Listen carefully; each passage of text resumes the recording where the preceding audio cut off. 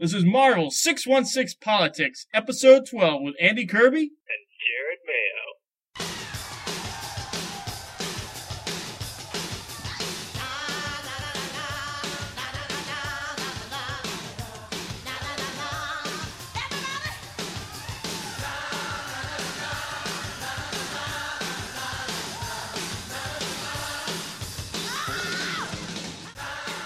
How's it going, Jared?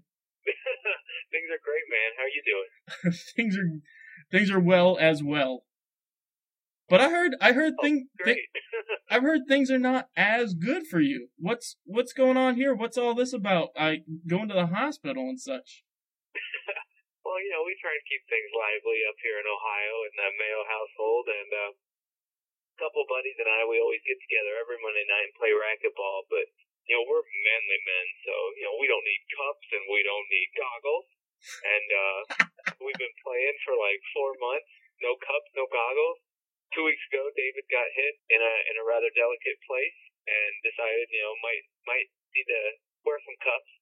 Cups were instituted, and then what I decided to do was get smacked in the face with the ball, 80 miles an hour or whatever, right in the eye. Not the nose or the forehead or anything that, would just leave a bruise and heal, but smack in the eye, and blind for a couple hours, and made it to the ER, and it was a whole big ordeal, man. Crazy.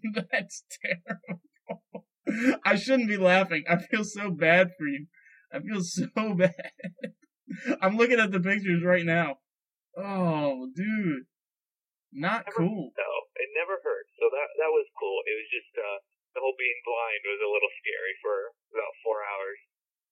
I woke up and I had a little bit of sight, so it slowly came back the next couple of days. Things are still blurred now, though, and I got 4 days off work, so that was cool. Man, oh man! All right, for our listeners out there, we gotta make this accessible to them, if that's okay with you. These pictures are great. Yeah, I mean, if we can put your tattooed hands up, we can put some bashed eyes up. Well, one's an injury, but both are a choice, I suppose. Yeah, they were both choices. Oh, I feel bad for you. How's it looking now? You doing better? Yeah, I just have a little bit of bruising on the side right now, and the thing is, what's the black part of your eye? Is that the pupil? Yeah, the pupil. Dude, they gave me this stuff to dilate it, and so it's huge, and it's been huge since it happened, and he said it's still not going to go down for another week, so I'm kind of walking around like an ogre with this huge, one eye is huge and one eye is little. Man, oh man. But it's all good. Where were you playing? It wasn't at Cedarville, huh? Yeah, we get together at Cedarville University and play. Oh, okay. Are one of those pictures taken from Cedarville? Because yeah. This is gonna sound stupid, but I recognize the pillar in the background of one of them. Yeah, Josh said he's had to get a picture of this. Wow. So who do you play with? Well, I play with David, Josh, and Tom. And each of them, like, David is the one that hit me, so he's, like, all freaking out, like, oh, my gosh, are you okay? I'm so sorry. Josh is, like, excited, like, he wants to get a picture. And Tom runs to get ice, and then he's like, oh, dude, it just looks so awful. Like, he was just not reassuring at all. Like, your eyes messed up. Oh, well, what are you going to do? Yeah, exactly. Well, but there's no real damage, no, like, detached retina or anything, right? No, I just have, the whole increase, it may happen. The odds are more likely for me to have a detached retina than you, and more likely to get a cataract and develop glaucoma in the future. Holy cow. Just because, well, I don't understand what does one thing got to do with another? I mean, obviously it's all the eye area, but what does that have to, getting hit in the eye, what does that have to do with glaucoma? Because it was just a significant trauma to the eye. That's what the doctor said. So, and I saw 3 different doctors, and they all said the same thing. So 3 different doctors, like by choice? Well, you had actually 4, because I had the ER doctor, and then the ER doctor had to call in the specialist that night. So then she came in, and then I had a doctor's appointment the next day with a different doctor, and then I had a doctor's appointment yesterday with another doctor. And they're all eye doctors, but they just they all work at the same place, so they just rotated in and out, I guess. What does Jennifer say about the whole thing?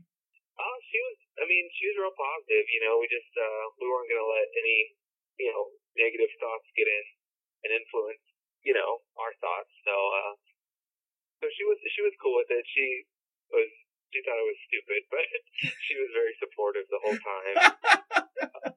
She walked me around at the hospital when I couldn't see, and to my doctor's appointments, and drove me around. So she was great. Well, that's fantastic. I'm glad you have a very supportive wife.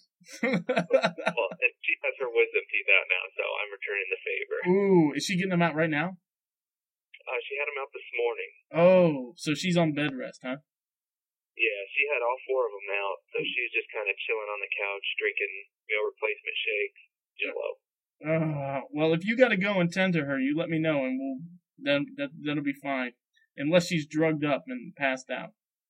Well, if we start getting in an argument about something and I feel like I'm starting to lose, I might just leave. You need to go take care of Jennifer. Fair enough. Oh, Jennifer's motioning to me. I gotta go. Well, I don't think this episode will be all that controversial. I'm really looking forward to it. We've been putting off talking about Siege until we got halfway through. Well, let's get about our contact information. This is Marvel 616 Politics. Like we said, you can email us at marvel616politics@gmail.com.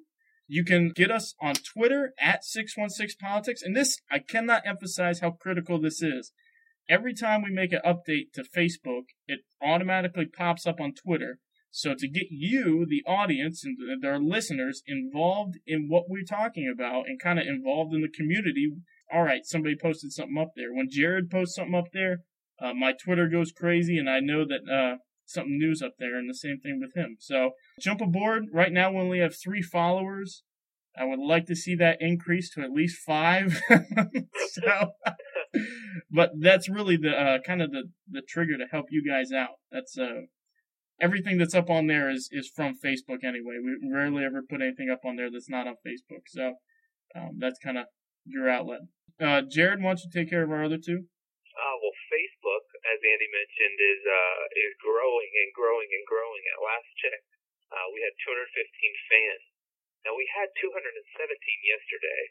So I'm not sure what happened to those other 2 people. I saw that. I didn't want to, I didn't want to focus on the negative, but yeah, I was wondering also. It's all good. Well, we got to give props to Andy, too, because Andy had the genius idea to come up with a Facebook ad that would pop up on different people's profiles based on their interests. And so Andy created an ad and put up the Marvel 616 Politics ad, and our numbers have continuously grown since that ad has been put out. We were struggling just to get 20 to 30 people, and now we've got 215.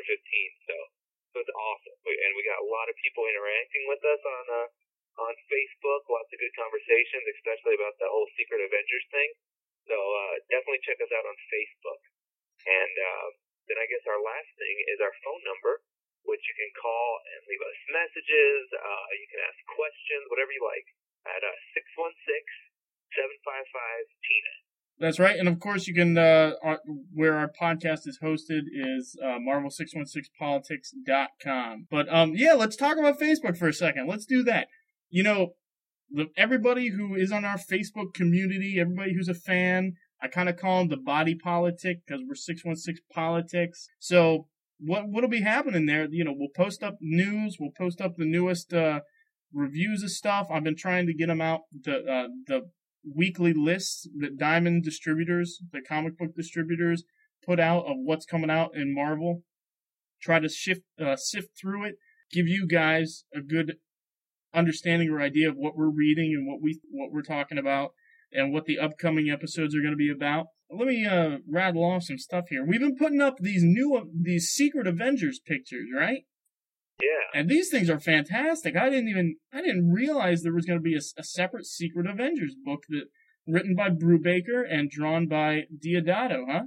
Yeah, I was with you. I kind of thought that they were going to do the whole Avengers like Spider-Man and just put it out 3 times a month or something, but looks like we got more than just one Avengers title coming out. Yeah, and I'll just highlight a couple of these people. Mike says that, a couple of these silhouettes might be Cable or Colossus. Kevin's thinking about the same thing.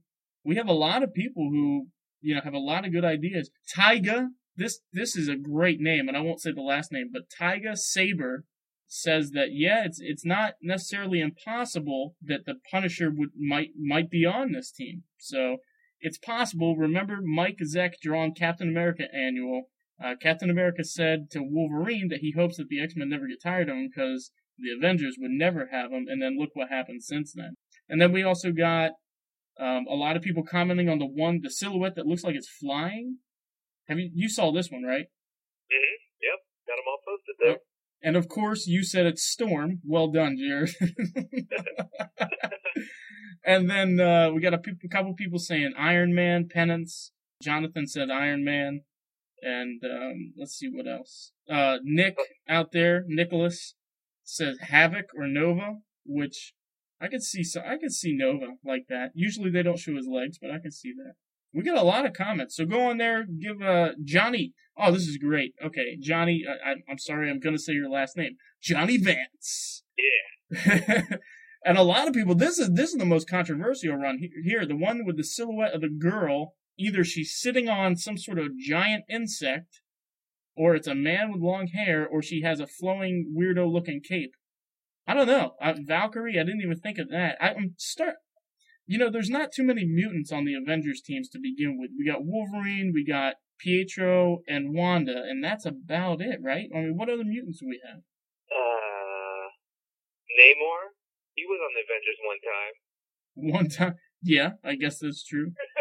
But we got a lot of people saying Wanda. How could we forget Beast? Oh, yeah. No, you're right. He's been on every team, man. I'm thinking that's a female. Either with arms crossed or out of proportion. Yeah, I mean, there were some people on another forum that were saying that maybe it's a thinner mutant with arms crossed and that it's not possibly a female. Oh, because of the white in the middle there? Yeah. It's possible. If that's true, it might be the Sentry. I don't know. But these captions are fantastic. These really are good. If you have not seen these... they are, though. I'm tired of guessing. I just want to know. Well, that's the whole point. Somebody came to me and they were like, is this just marketing? I was like, maybe, but it's great. I focus on the solution, not the problem. I strive for redemption. I am in control of my life. I excel through adversity. I think these are wonderful. The thing is, it's like everybody on this team seems like they have a specific problem. I have no fear of failure. I do not dream about the future. I create it. That's Iron Man's one. I make my own destiny. That's cool. That's Spider-Woman. Very fitting. I forge my own legacy. That's the new Captain America. I act upon my convictions regardless of personal consequences. I think that's War Machine. Because he's standing there in obviously some sort of armor or something. That's what I was kind of thinking. A lot of stuff that's been happening with him lately. Yeah. Kind of fit in with him. Did you see the Agents of Atlas is canceled, but they're coming out with just Atlas? Hooray! I have to say that as much as I am not thrilled about that, I am happy that Dodson's doing the artwork on at least the covers for these. Just give it up. They're great. Next, they're going to have McFarlane on it. What can they do to get Atlas to sell? Yeah, no, I can't do McFarlane. I'm sorry. Atlas, written by Sarah Palin and drawn by Jim Lee. What they can do, they're going to do. Someone at Marvel just loves these people. I just don't get it. Well, you know how a few episodes back I was like, well, if I see Jeff Loeb, I'll probably tell him, oh, I love your stuff, you're fantastic. Just because I'm that much of a fanboy. Well, I've been talking to Jeff Parker on Twitter, who writes Agents of Atlas. I've been talking to Jeff Sutter, who is the senior art director. And I talked one time with Nate Cosby, who's the editor of Agents of Atlas. And, I did not. I have to say, I don't like to be rude, first and foremost. But I did not in any way tell Jeff Parker that I was not a fan of his work. So, sue me. I did. He seems like a nice guy. So, some of the other people who write for Marvel seem like jerks. But he seems like a genuinely nice individual. I was working on Jeff Sutter today. I was like, hey, Jeff, can you help me out? I thought there was a Captain America podcast for, the Marvel podcast. And I was like, I can't find it in my stash. And he got back to me a little bit later. He's like, I might be going crazy, but I thought there was one too. And a little bit later, he was like, oh, I did one, but I never, released it. And I was like, hey, can you throw it up? Can you throw it up for me, And he was like, oh, I can't do that by the end of the day, because it wasn't I didn't edit it. It wasn't in post-production or whatever. Oh. And I said, well, I don't expect you to do that for me. To put aside your senior art director work so that I can do my podcast. So, anyway, I mean... How do you have all these contacts, Andy? Why don't you tell us about that? Well, it's just through Twitter. Seriously, like... Okay. Yeah, these people follow me. Well, I follow them because I found out that they're Marvel editors and writers and artists and stuff. And then it's a good way to get in touch with these people because, I mean, emails, they're not going to answer, but this is like 140 characters. Hey, what's going on? And you follow Marvel, you follow Agent M is a good one. Sutterman is Jeff Sutters, and then Jeff Parker. And Brubaker and Bendis. Bendis never responds, probably because so many people are responding to him. I had one long, super long, day-long conversation with the artist on 30 Days a Night. Did you ever read that? No. Okay, the artist, oh man, his name escapes me. Let me see here. This is terrible. Let me look it up real quick. Well, so while you're looking that up, are some of these people following Marvel 616? No, they are not. They're following me because I kind of have a rapport with them because I've been on the same Twitter account as for a long time, and so I didn't contact them through the Marvel 616 one. Okay. Or I mean, yeah, the 616 politics because I don't know if they would answer. Oh, here it is, Ben Templesmith. I had probably a 24-hour long conversation with Ben Templesmith, just back and forth, and eventually. I wasn't pestering him. He kept asking questions, and it was kind of like about religion. I'll just say that. And I don't get defensive. I'm fine. If people want to know what I believe, I ask them. And like people who listen to our podcast regularly know that both Jared and I are Christians, and we believe in Jesus. But we're not forceful about it, and we're not condemning of other people. We don't think sin is right, and we try to, stay away from that. But seriously, like, when people ask, well, what do you believe? I'm all for it. And I don't shove it down their throat because I don't want to be that type of person. I don't think that God, the God I believe in, wants us to be that type of person either. So Ben, Mr. Templesmith, was asking me all about this, and he's like, well, what do you think about this? What do you think about this? And I was telling him, and I said, what do you think about this? And we had a good long conversation, and then that was it. He was like, well, I'm done with this, and that was it. So I didn't want to press the issue, but I thought that was really interesting. I mean, this is all just from Twitter, Mm-hmm. So that's really cool. Yeah, and it's kind of it's just neat that this tool is out there to get in touch with people who you would never normally be able to even contact. Yeah, and I don't know that really we want them following us because if they heard some of the stuff we said. Yeah, but I thought about that, and hopefully we never attack the person. I know that I'm eating my own words here about Jeff Loeb, but we're not talking about the person. We're talking about their writing style and our preferences. And really, if they weren't popular, if they weren't good at it, then Marvel would drop them and they wouldn't pick up the book. I mean, nobody would. Like you said, would buy. We're saying Jeff Loeb is ugly and he looks stupid with glasses on. We're not saying that kind of stuff. We're just saying we can't stand how he writes the Hulk. We just can't. We can't follow this stuff. Right. So I mean, it's all just taste and preferences. Like personally, I can't take how Matt Fraction's writing the X-Men, but the other podcast I listen to, they love him. They can't get enough of him. So it's all whatever. It's your preference. Anyway, I got home and I was like, Jackie, I know we're going to a bed and breakfast tonight, and I know that I'm supposed to be focused on how awesome that is, but I had a conversation with the senior art director over at Marvel, one of the writers, and one of the editors. We were all talking together, four different people all at one time. And she was like, how? How are you talking to these people? I was like, Twitter, it's amazing. That's awesome. And then, of course, her question is, well, did you get your work done? And yes, I got my work done. All right. Well, anyway, did you have anything else? I think that's it. We talked about the Facebook.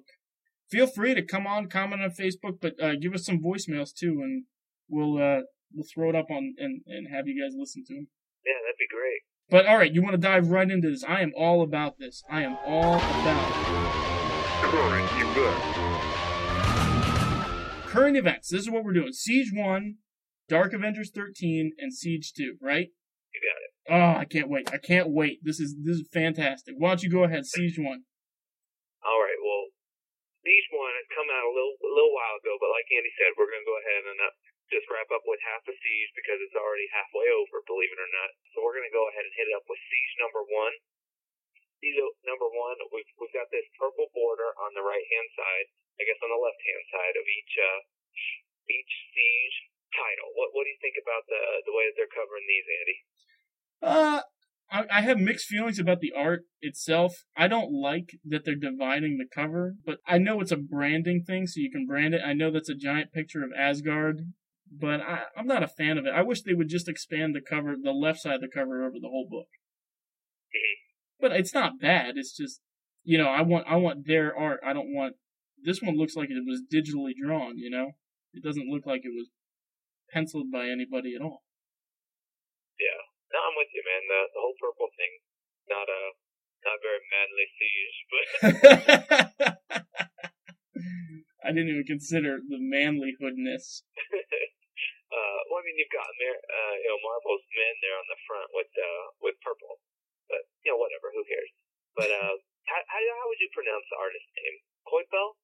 Coipel? Yeah, probably Coipel. I saw he had some stuff on Uncanny X-Men a couple years ago. And ever since then, I just loved his art. I just think he's one of the best out there right now and kind of underappreciated. So it was really exciting to hear that he was going to be doing Siege. Yeah, he did kind of strike me as like kind of out of the ordinary for a giant book. Yeah. But he does have a striking.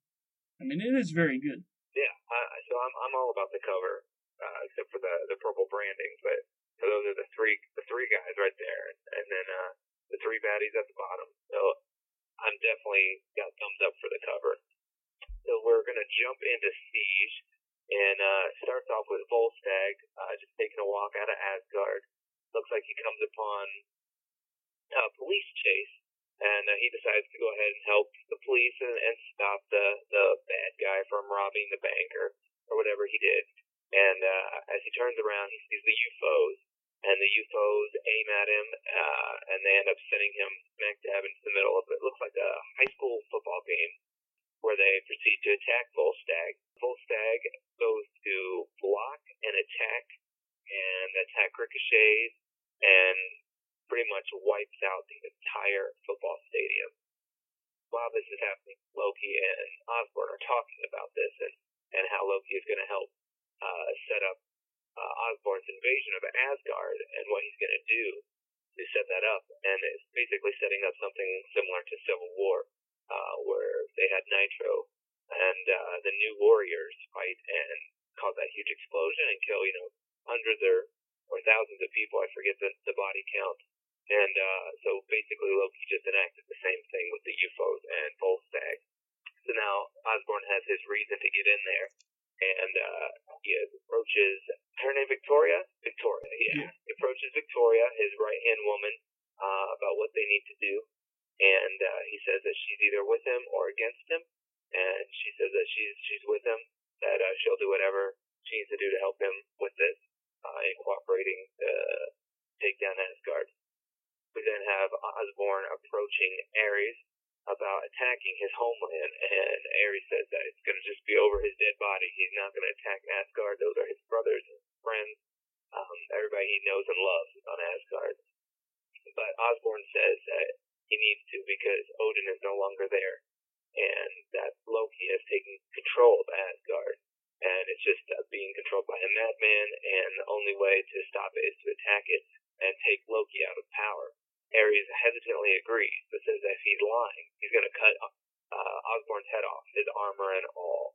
Well, I want to point out something real quick. Ares isn't from Asgard, right? Yeah? Is he not? No, I don't think so. He's not a Norse god. He is a Roman or Greek god, right? I'm pretty sure he's a Roman god, and he's Hercules' brother. Yeah. So, in the sense they're kinship, in the sense that they're both gods, but they're different. Like, so I just wanted to point that out. I'm glad you pointed that out, Andy. You're correct. Anyway, he does. You're right. He does say that those are his brothers, and he does have some kinship to him. And he says he respects Odin and he respects the Norse gods, but yeah, he's of a different. He's a different god. But I will say this: when you saw, I think it was Secret Warriors or Dark Avengers. I'm not sure which. But Phobos, his son, goes and into the realm of where all the gods are standing to see if he is actually worthy enough to be a god. I don't know if you read this one, but he goes with his dad, Ares, and Phobos, of course, is on the Secret Warriors with Nick Fury. But there were all sorts of gods there. There were Norse gods and there were Egyptian gods, all in that same room. So it kind of puts them all on the same level. So it makes sense that he would know them and have history with them, like previously, before the Avengers were ever created, or even America, or anything like that. Yeah, you're right. All right, sir, go on. Oh, hold on, wait. I think Jennifer needs me. What? I'm losing. This isn't a disagreement. Just message. You showed me the way. You're right, though. I'm glad you corrected me on that. Okay, so after Ares says that he's not a Norse god, but a Roman god, and that Osborn needs to get that correct, which over to Osborn rounding up his Dark Avengers and telling them that they're going to be going to war with Asgard, and all of them freak out saying there's no way they're going up against Thor, that he's just way too powerful, it's just not going to happen. And so Osborn says that here's the deal, you do this, you take care of this fight, and we're square. And the team's obligations are done. They can stay and continue as an Avenger, or they can leave. So that pretty much sweetens one. This is the part where Ares then rallies the troops. I don't know where all these people came from. In the one cut, it shows the UFOs and Ares and other people on the initiative. Maybe like 30, 40 people. And then as it pans out, it's like a stadium full of people. I'm not exactly sure who all these people are. Did you understand who those people were? I took it as Hammer soldiers as well. Okay. All right. We'll go with that. Yeah, because not all of them could be superhumans. There's no way. Yeah, that was the part that kind of threw me is, I knew the initiative was big, but I didn't know it would fill a football stadium. Yeah, no. You're right. So then we cut to the White House with Victoria Hand calling the president to tell him what's going on with Asgard. The president continuously questions Victoria Hand, saying that Osborn doesn't have the authority to do this, he can't be doing this, and eventually the scene ends with him throwing the phone and saying that Osborn is out of control. We're going to cut over to Asgard then. It's late at night, and Loki appears, saying that there's a battle coming, that Balder is the king, and the battle is imminent, that he needs to be prepared for what's coming. You look out, and they show Asgard, and there's a big explosion on the side. Camera crews are there looking around with helicopters trying to figure out what it was, and there's a sweet shot, and it's revealed it's Ares just pummeling the side of Asgard, flying in and hitting it and flying back out. That's a really sweet shot. That's the Sentry. What did I say? Oh, Ares. Did I say Ares? Yeah. All right. I was like, man, I know you hate the Sentry, but really? I'm taking Jennifer's Vicodin. Well, you are right. This is a sweet shot because that ring around it, that's like a sonic boom, right? Have you ever seen a jet go into a sonic boom? And yeah, that's what I thought it was. Yeah. Yeah, so that's pretty impressive. Yeah, you're right. Yeah, that was sweet. And then after that shot, then they show, of course, Iron Patriot with the rest of the Dark Avengers and Initiative and the Hammer Squad all flying towards Asgard. The really sweet shot I like is Ares. He's on top of the fighter plane, just standing on top of it. However fast it's flying, he's just right there and ready to go. And then, of course, the battle starts, and they just start walloping on Asgard, the UFOs, and Ms. Marvel, and just everybody. Fandral stops as he sees Ares and says, "What are you doing?" And who's the other guy? Fandral, Wolfgang, and who's the guy in the blue? Dude, all my Norse gods, I get so confused on. I don't know. I've seen them in Thor, but I don't know. Oh, no, I don't know. Sorry. Okay. All right. So Fandral stops and he confronts Ares and says, "What are you doing?" And some others say that he's as mad as his father. And Venom speaks up to say, "I wouldn't bring up his father," as it cuts to a menacing look of Ares' eyes. We cut back down to the city where Donald Blake is with Tony Stark and Maria Hill, talking about what is happening with the invasion, and Donald Blake says that he's going to have to go and take care of this, and tells Maria to take Tony and get out of here as far as they possibly can, and to just keep him away from this fight because Osborn's after Stark. Really, I know I keep saying sweet shot in this podcast, but then there's another sweet shot of Donald Blake running with his staff as the jet planes fly right over him. I thought that was really cool. And then cue the big lightning blast. The next page is going to have to be Thor, which it is. Yes. Osborn tells the Dark Avengers to get into position, and here comes Thor attacking. And just as he's about ready to pummel into Iron Patriot, blast of yellow comes flying across the screen, and it's Sentry. He's just taken Thor out of the battle over into a field, and where Iron Patriot, the UFOs, Ms. Marvel, Quicksand, and a couple others are, and they all just prepare to fire, and they do. It looks like a nuclear bomb went off in the aftermath of their blow, and Thor still stands up as Iron Patriot punches him in the face and eventually just takes him down. This is all being chronicled now from the news, and they're saying that Thor is now down. They're trying to piece together all the information they have, and we see who's watching that news footage, and it's Steve Rogers as he stands up, shaking his fist, about ready to enter into battle. And that's where we leave off with that issue. Personally, I thought the issue wasn't too bad. It was pretty good. I loved the art on it. I loved like I said, there sweet shot. There were so many good panels on here from the Sentry and the Thor and Ares that just they're shots that you could frame as posters. They're gorgeous stuff. What about you? No, you're right. I like how. I like finally how in Siege 1 we see all three of these guys, like Steve, Tony, and Donald, even though none of them in this issue are the main characters, they're all like kind of side characters. We're going to see how that progresses through the story, I think, how the three of them are going to come together. We saw some of them all in, Invincible Iron Man, Fractions Iron Man, but finally, and this is sort of a negative thing, but finally, now we can move on in Iron Man, Invincible Iron Man. He's been dragging his feet for like 8 issues to get Iron Man to where he needs to be. He's been in a dream state this whole time, trying to get out of it, and I think he's been waiting for Bendis to do this, waiting for the right time. Okay, and like Marvel editorial probably said, can you draw this out a little bit more? We need a little bit more time. We want Tony to come to right in the middle of this. So that's good, and like I said, that's kind of a negative.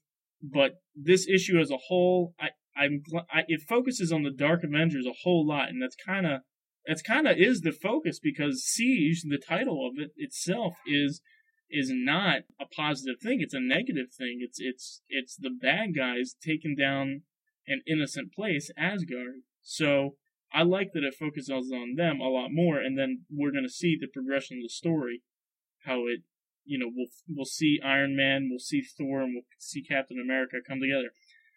I think it's interesting that the whole thing is centered around Thor, though, because out of the three of them, he's the one that hasn't got that much play in the mainstream. He's kind of been on his own, doing his own thing, and showing up from time to time. But, Captain America's got a huge thing going on right now with his return. Iron Man has been wanted, and he was huge back during Secret Invasion and the Civil War. So Thor was sitting it out during the Civil War. Pretty much, he had just come back. So it's pretty interesting. Actually, no, he was dead. He was gone. So it's interesting that this whole thing centers around him now. I think they did that on purpose. Yeah, it's his time, Captain America had the whole death of Captain America, and along with, with Iron Man, they kind of shared the Civil War. And then, since Captain America had been dead, it's kind of been, Tony running the show. And, Thor never really got much of a spotlight. So, time for his big event. Yeah. I think it's great. I was really excited. And actually, like I said, I was mainly excited just because this focused around the Dark Avengers, and I'm a huge fan of the Dark Avengers. Oh yeah. I mean, I'm kind of sad to see that title's going to be stopped, and more than likely that team's going to break up. Yeah, we'll have to see what happens with that. All right, let's move on. Anything else on that one? No, I'm good. I definitely probably give that one probably about an 8. Definitely one of my favorites. I would give that one.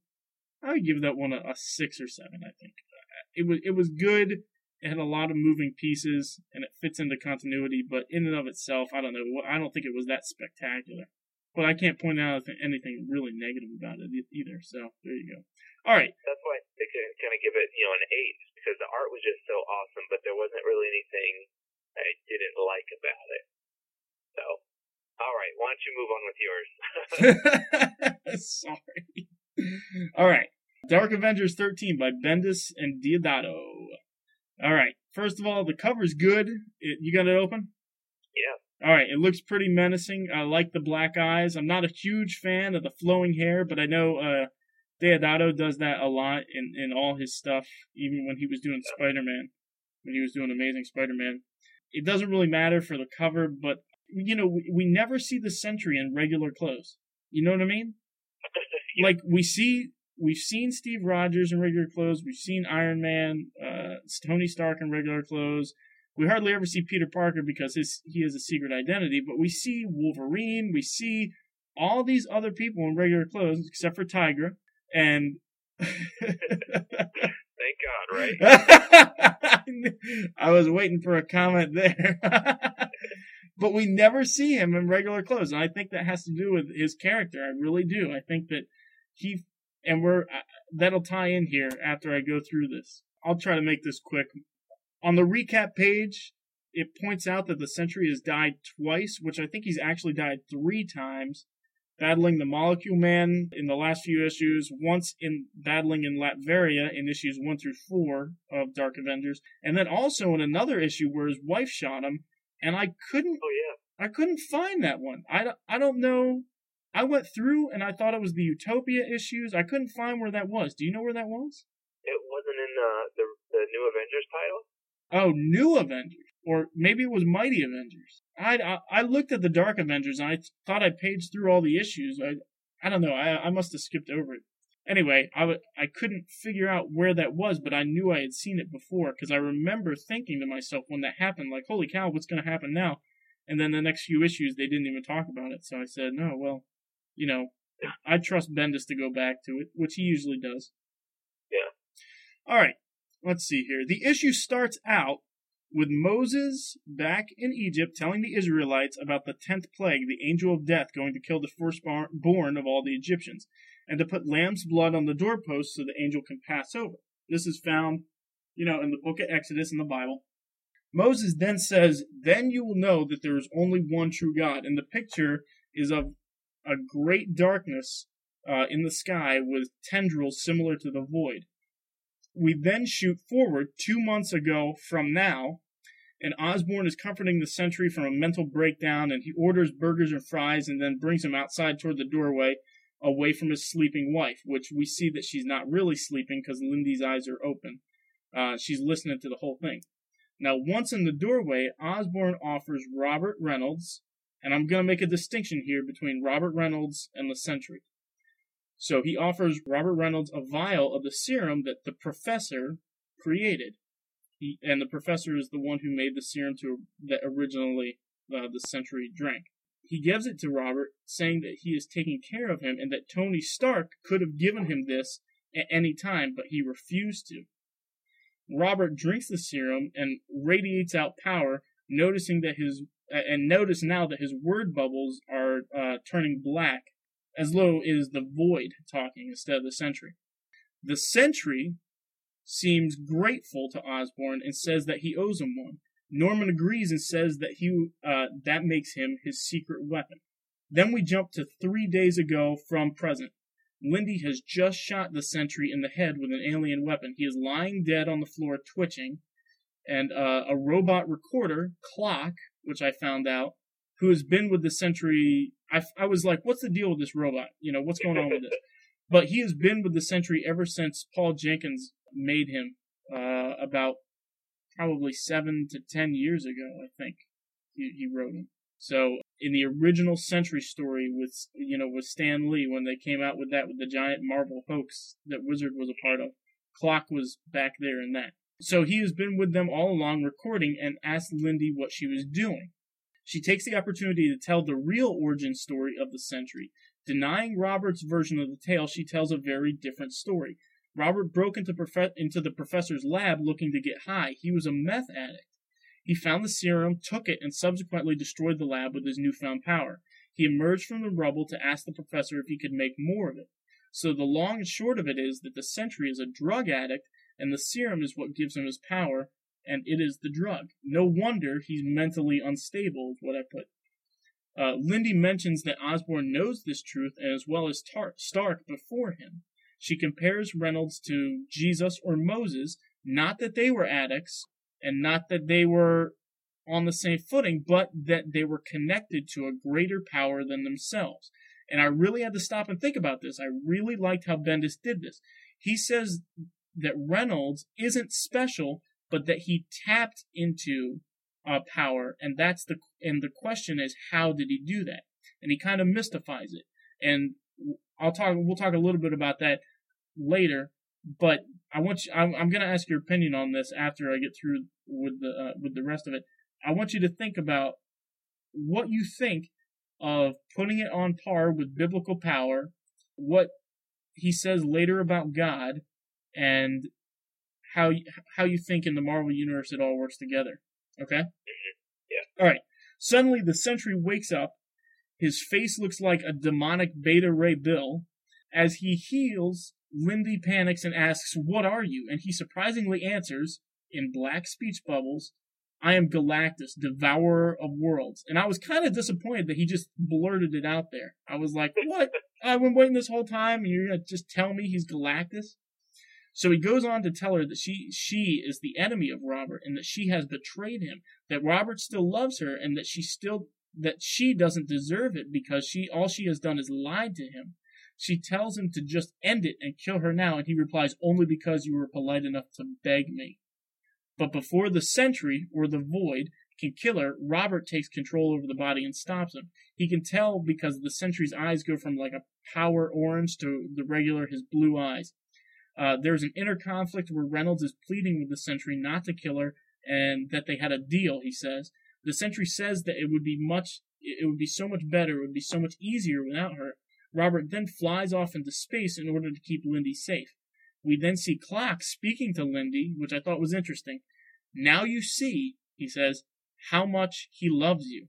Which I thought was weird, because why is Clock saying that? And why does he have feelings or interest beyond recording? And because that is exactly what the Skrulls kept saying, right? He loves you. Yeah. Right? Mm-hmm. Now, that may be just a coincidence, but it seems very odd to me that, that this thing has a vested interest and feelings. Sentry tells him that he's being a coward, but also that he's part of something bigger than both of them. And I thought it was interesting that he said both of them. He says, "You are God." He goes on to say that Roberts wants to be a hero, but has never been able to accomplish anything. and all he needs to do is sit back and let the Sentry drive. In essence, it always turns out all right in the end. Sure, it's messy, but that's God's way. And this is all taking place when the Sentry flew off into space and tried to consume his own body within the sun. So you see there's panels there, and I encourage the listeners to look at this. There's panels there that the Sentry flies off into the sun, and his body starts to deteriorate and disintegrate and just burn up because of the heat. And you see his skeleton there, but you see, like, I don't know if those are supposed to be stars or particles or whatever, but it's like cosmic light within his body, and maybe it's just the sun around him, but it starts to tear him up, but he can't die. So, I don't know, I just thought this was so interesting because, number one, Bendis already addresses the fact, okay, what does the serum have to do with the power? That doesn't make any sense, right? How can a serum give this guy all this power? Sure, it can give Captain America more physical agility, faster, stronger, a better calculating mind, but really, what does it have to do with the power of a million exploding suns and the power of what we just found out in Dark Avengers, how to reshape reality? And so he likens it to the power that Moses had, which in this, Bendis is assuming that Moses had the power over the Angel of Death, which we know isn't true. The Angel of Death was its own being. But also he likens it to Jesus, which is more of an accurate simile, because Jesus, out of his own power, or God's power, was doing the miracles. So anyway, I'm really digging where this is going.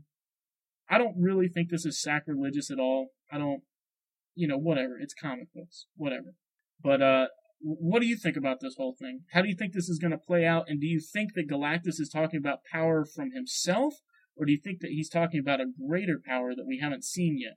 I don't know. Really, this issue kind of threw me for a loop, just in so many different ways.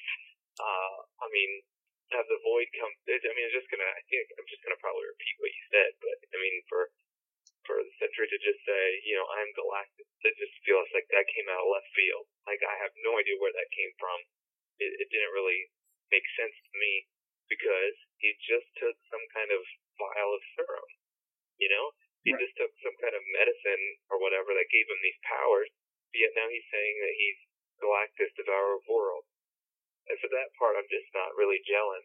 And then to have all the different references to Christ and this being biblical proportions and having the beginning Angel of Death looking like the Void, and then the last page, that same Angel of Death Void appearance was just kind of took me aback a little bit. Well, it's obvious to tell that I'm excited about this issue. I always thought that the Sentry was a fantastic character, and I know you thought he was boring. But, what do you think now? In your opinion, did Bendis give this guy a little bit more depth? I know it was a retcon, and the fans aren't very, supportive of retcons, and, I'm not either. If it's not there in the original story, kind of move on from where you're at. But I think the way Bendis writes, he always goes back and says, okay, now I'm going to revisit this because I had a plan, and this ties together with what we're doing now. What do you think about that? If he ties it together, we'll see. I just don't think I can make an accurate judgment based on this issue, because this one really gave me more questions than it did answers for anything. It didn't clear up Sentry with me at all. It just made me think Sentry is more convoluted, and I've just always felt like they're just kind of make Sentry up as they go along. I've never really felt like Sentry had a definitive, this is who Sentry is, this is how he's going to be. I just felt like his whole person, his whole being has gone up and down like a roller coaster since he first appeared. So this did not help me. I guess that's true. All right, I'll give you that. Did it answer questions for you? Did it seem to bring up more questions? Well, it made it so that when you go back and you read the New Avengers, when the Sentry was on the team to begin with, after Breakout, you can see why this guy is so mentally unstable. Like, not only was he a drug addict who's looking for his next high and his next serum, but he's been fighting this evil that the Void just did not explain it. Like, to me, it's like, okay, well, he's got this alternate ego, but why in the world is he so powerful? And I don't know. This kind of magnifies the problem and sheds a little bit more light on it and says, all right, look, this is not the void is not the evil that you were thinking of. The void is just kind of a facade to what is truly going on here, what is truly behind this. And the Sentry is kind of a gateway for this terrible power that's coming to the forefront. I don't know. I thought it gave the character a little bit more depth. I've always been intrigued with this character because Marvel thought it was important enough to have a giant hoax around it back in, what was it, 92 or whatever? Yeah, not 92. That was probably the late 90s when that came out. Okay, well, all right, that makes more sense because that would be almost 20 years. Yeah, he hasn't been around. He hasn't been around that long. But I mean, it kind of adds a lot more depth to him. I've always liked just what they do with him, and I never understand how you can find this guy boring. Because he is. He just goes around and I'm crazy, but I have the power of 10,000 suns. When you have the power of 10,000 suns, you're automatically not an interesting character to me because I can't relate to you. You can beat everything. It's like, that's why I don't like Superman. He's not Marvel, but Superman is not, I don't like him because no one can defeat him. He's the most powerful being around. It's just boring. And Sentry seems like he's almost more powerful than Superman, so thus magnifies my boredom level. Okay. I looked it up. It came out in 2000. You're right. So it was 10 years ago. Yeah, I liked it so much better than when it was a hoax. I didn't want him to come. I know. The real thing, but that's okay. I don't understand how you cannot even see the value in this character and the mystery, and at least that Bendis might have thought what you thought and said, you know what, this character is worthless. I'm going to make this guy not boring. Yeah, but I don't know. I would have just left him as a hoax. I mean, just by having him, it just kind of retconned so many different things, and it's just kind of like the whole Jessica Jones Jewel thing. I think you probably liked Jessica Jones, didn't you? Yeah, I think her character gets in the way a little bit, but yeah. I mean, that's kind of where I'm coming from this Sentry. There was no need for Jessica Jones, Jewel, to be retconned. Like, she's been a superhero, and been on the Avengers, and know all these people, when we all know that, this is not true. All right, fine. Let's move on. All right, you stole my thunder for the last time. All right, you got Siege number 2, right? Yep, we're gonna break it out with Siege number 2, which I'm sure you'll like the cover. Sentry's on that, holding a skull. That's cool, right? I don't like the artwork necessarily, but yes. I'm trying, Andy. I'm trying. I do like how it's now gone from purple to red. I mean, which is like the climate of the city. Yes, covered in blood. That's the way. And then that preview for that issue with all the Dark Avengers and they have blood all over their faces. That's pretty messed up. Where is that? But, no, it's the cover of some issue. I forget. The next issue of Dark Avengers or something, or an annual. It's all the Dark Avengers and their faces are covered in blood. Oh yeah. I know what you're talking about. All right, so we open up Siege with Ares, and he's attacking Balder. Right, that one's Balder. I don't know much about Thor's. I know Thor, Enchantress, and Loki. Other than that, I don't really know many of Thor's cast. Yeah, that's Balder. He's currently king of Asgard right now because Thor accidentally killed his grandfather, and if you kill a reigning member of Asgard or somebody in the royal family, then you are exiled, and actually Loki brought to the attention that Balder is sort of like a secret son of Odin. So he's kind of the half-brother of Thor. Yeah. Okay, so Ares and Balder are attacking, fighting each other. Ares is saying that, you've allowed this to happen, and Balder asks him what he's talking about.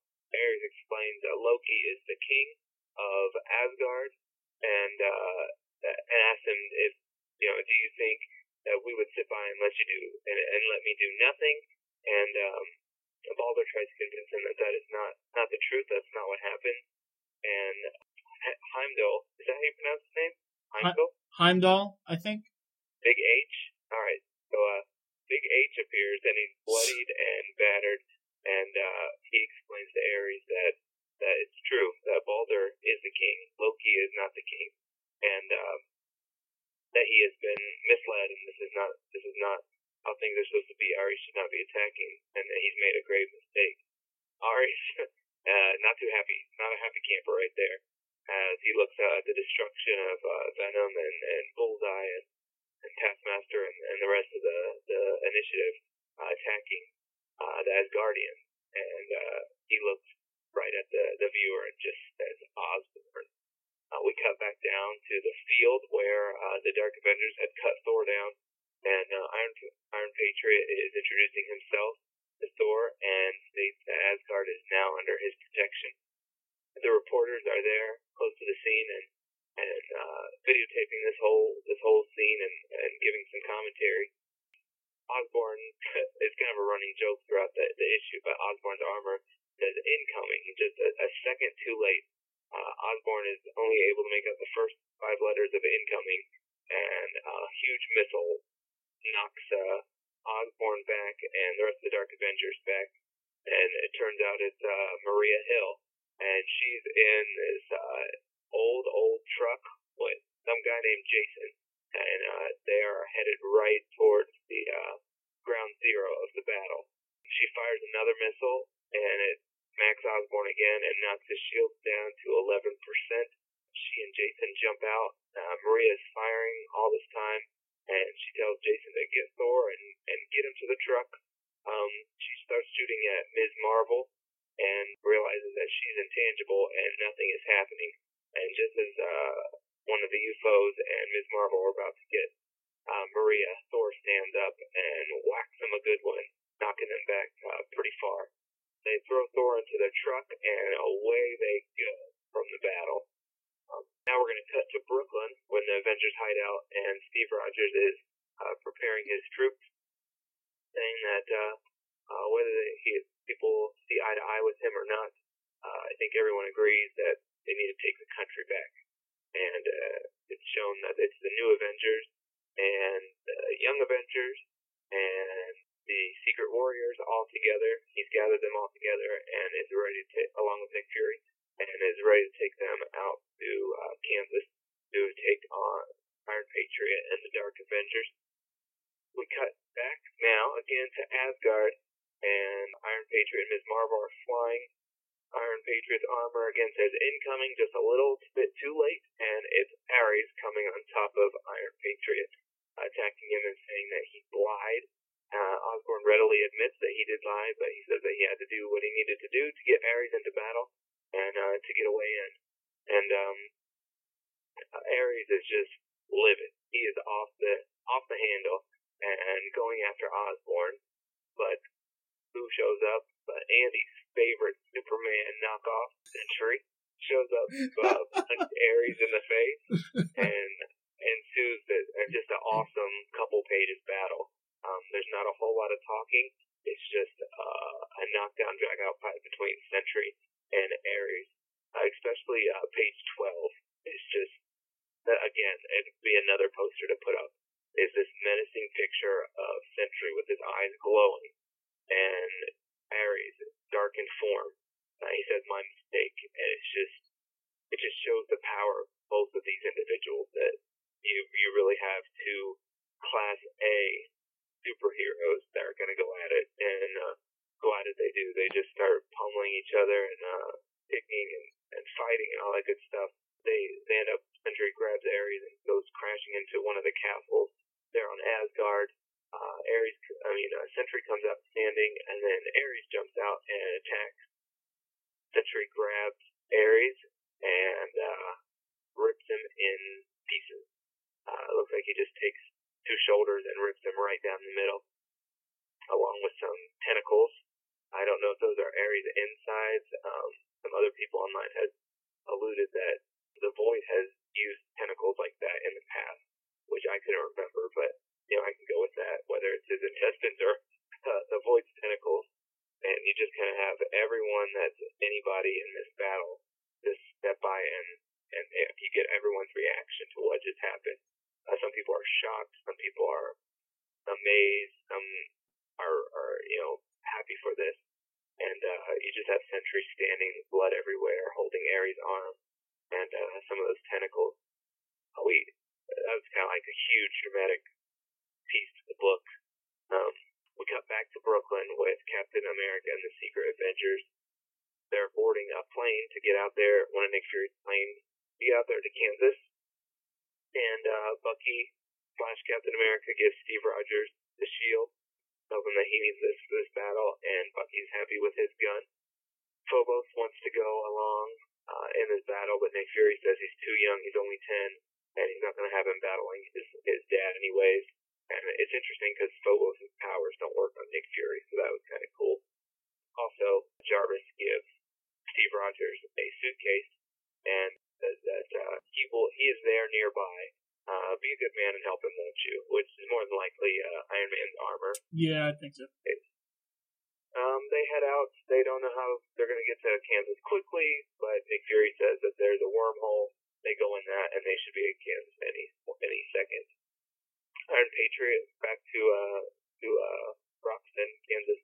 Iron Patriot has dispersed Daken to go after Thor. Daken thinks that he's found him and goes running towards the scent, while the Hammer guards, the Hammer army, say that they have a visual on Thor. He's about to, and all of a sudden there's a huge kaboom, and you see Daken lying on the ground, smoldering, just a huge mess. Because yes, he found Thor, but Thor found him first and went ahead and took care of him with a lightning bolt. Iron Patriot tells Bob that he needs to go ahead and go after Thor and take care of him again. Iron Patriot's armor goes off and says incoming, and a sweet 4-picture page to close out the issue is just of Iron Patriot's face, and you see a small little dot on his helmet, and then the second one, the dot's much bigger, and the third one you see is the shield, and the fourth one, the shield is mere inches away from Iron Patriot's helmet, and that's the last page of the issue. I thought that the issue ended very well, and it ended on a note that makes you want Siege number 3 to be out, because you know that Captain America is going after Norman Osborn, and that's a battle I definitely want to see. So yeah, I mean, I gave the review. Why don't you tell me what you thought about the issue? I thought this issue was fantastic. I fell in love with this thing. When Ares said you lied, the Mariah Hill thing, when she came out there, I wasn't too keen on that. I was like, what is this? Yeah. And the truck looks like so weird with the tires in, like, kind of poking in. It looks like one of those, I don't know, it looks like a kid's cartoon thing. But then as soon as that is over, and as soon as Thor stands up from that point on, I was like, oh, this is fantastic. This is a great issue. I mean, I would have to give this issue like an 8 or 9. And just the battle between Sentry and Ares, like, I really like these two characters. Obviously, I like Sentry, but Ares is a pretty menacing dude, and like, he, even though he's the god of war, he still kind of has a sense of right and wrong. Yeah. And I'm not sure what it's based on, but he holds strict to it, and he said for some reason he stays with the Dark Avengers, but yet he respects Nick Fury, and I think he's all for justice and just, destruction, punishment, kind of who needs it. That the picture that you were talking about with Ares standing there and the Sentry right there, I mean, to me, these guys look like these are the outsiders of the team, and they're the ones that, whenever there's banter, it's always Hawkeye and Ms. Marvel and, Venom and Doc, and always talking back and forth, always saying they're going to kill each other. But these two guys are like, all right, well, that's just nonsense. Let's get on with this and do our job. And so when they get at odds together, and it's right, I didn't notice this the first time, but Ares, like, puts the pointy end of the axe right into Sentry's side. Did you see that? No, I didn't notice that. All right, page 13, the last panel on the right-hand side. Yeah, the axe goes into the Sentry's side, right? And then the next page, you see that tendril coming out, and kind of healing himself, but you see the the power of the suns or whatever, ejecting the axe. You see that? Yeah. Okay, so then he kind of loses it and goes ballistic, and that's when they start killing each other. And then when he rips that guy, you can see the spine, you can see the heart, you can see the intestines, the lower intestine, everything. And on the right-hand side is what they were probably talking about, the tendril, because see the sentry standing there with the glowing S in the arm? Underneath his arm where that axe was, that's where black tendrils are coming out. Yeah. So that's, you have two different things here. You got the tendrils coming from the sentry, and then you got, the intestines and stuff of Ares. And actually, what struck me most is Bullseye's face and Venom's face and Taskmaster in this whole thing. And actually, Heimdall's going crazy too.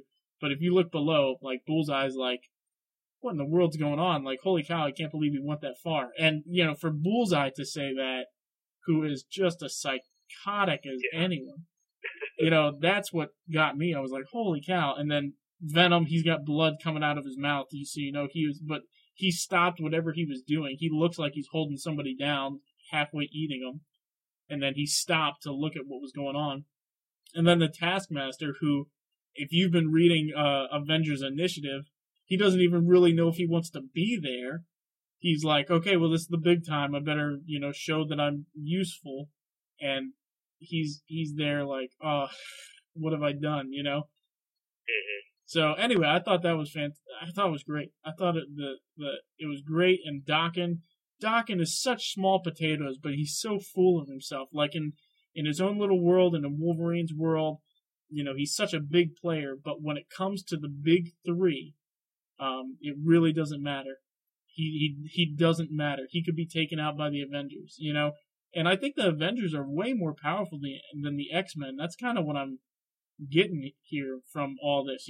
Thor, Captain America, Iron Man, they have a lot more heart than the X-Men, I think. Oh, yeah. Yeah, because, that's a whole nother topic, but yeah, totally.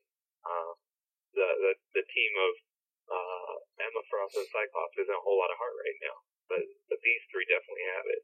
Right, and they're righting the wrong. They're not. I mean, you would think that if you're fighting for your existence and you're fighting for peace and things like that, you would have a lot more. But that's not a whole lot of right versus wrong. That's more like utilitarian. You got to do what you got to do type stuff. So I think that's what sets these teams apart. And that last panel with Captain America and the Shield coming, or Iron Patriot and the Shield coming, yeah, you're right. That I wish Siege number 3 was out. So. All in all, I thought it was a great issue. I thought it was fantastic. Yeah, just to echo some of the stuff that you said with Ares, is that I like just his character has just really grown on me. He used to be this C or D list Thor character that no one really knew, and then he came out the past couple years, and just to see him grow, like I don't know what issue it was, but I was reading an issue where it dealt with him trying to raise Phobos, and he was having so many problems with him, and just to see that human struggle part that, even though he is the god of war, he still has, this 10-year-old son that doesn't want to listen to him, that fights him on every turn, and he has to, discipline him and stuff, and it was kind of sad to see that Ares died in this issue of just ripped apart, because I just don't know how you come back from something like that, but, yeah, Ares is definitely a character that's grown on me in the past probably 6 months. But I mean, I don't know any other better way, I guess, for the God of War to go out. Yeah, that's true. And I was thinking about this, like when he was part of the Mighty Avengers, I really didn't care about him at all. But now that he's on the Dark Avengers and comparing him to all the other, he's not that bad. When he was on Mighty Avengers, I was like, what is he doing on this team? It doesn't make sense. Yeah. But now he's like an upstanding citizen on the Dark Avengers. So it's, I don't know. Oh, I will give my prediction right now. I want to go on record as saying this. Everyone will have to join forces against the Sentry by the end of Siege, and that's what's going to get the Avengers all back together. Not just the Siege of Asgard, but everyone, the bad guys, will eventually have to take down Sentry too. That's my prediction. I think the Sentry will kill Norman Osborn, and because he just goes ballistic, and we will see that there is a greater power that needs to be fought, and everyone will come to the realization that this is what we need to fight, and eventually, they may defeat the Sentry's body, but I think in April we're gonna see that they need to take on Galactus or whatever higher power this is. So you think Norman Osborn is not making it out of Siege? That's my prediction. I could probably 50-50 chance on that. Because, I think that he spread himself so thin, and this is it, now or never, Yeah. Well, and like you said on a previous podcast, like, where do you go from here as Norman Osborn? Right. Go back to being, a guy that in a green outfit that kind of flies around and throws pumpkins at people. It's kind of hard to go back to that. Right. Yeah, which is a shame, but, we'll get some closure maybe for Spider-Man. Yeah, we'll see. It'll definitely be interesting. Siege number 4 cannot come quick enough. Yeah, I can't wait. It's been good. And it's been fast-paced, too, because it's only 4 issues, so that's good as well. Yeah, that's what was so hard about, like, Secret Invasion and Civil War was, taking over half of a year out of your life to just find out what happens in Marvel time in, a week. Yes. All right, on to the Tinas? Sounds great. The Tina Award. All right, I had one Tina. How about you? Me too. All right. You go ahead and go first, sir. All right, mine is an old school one called Backstabbers.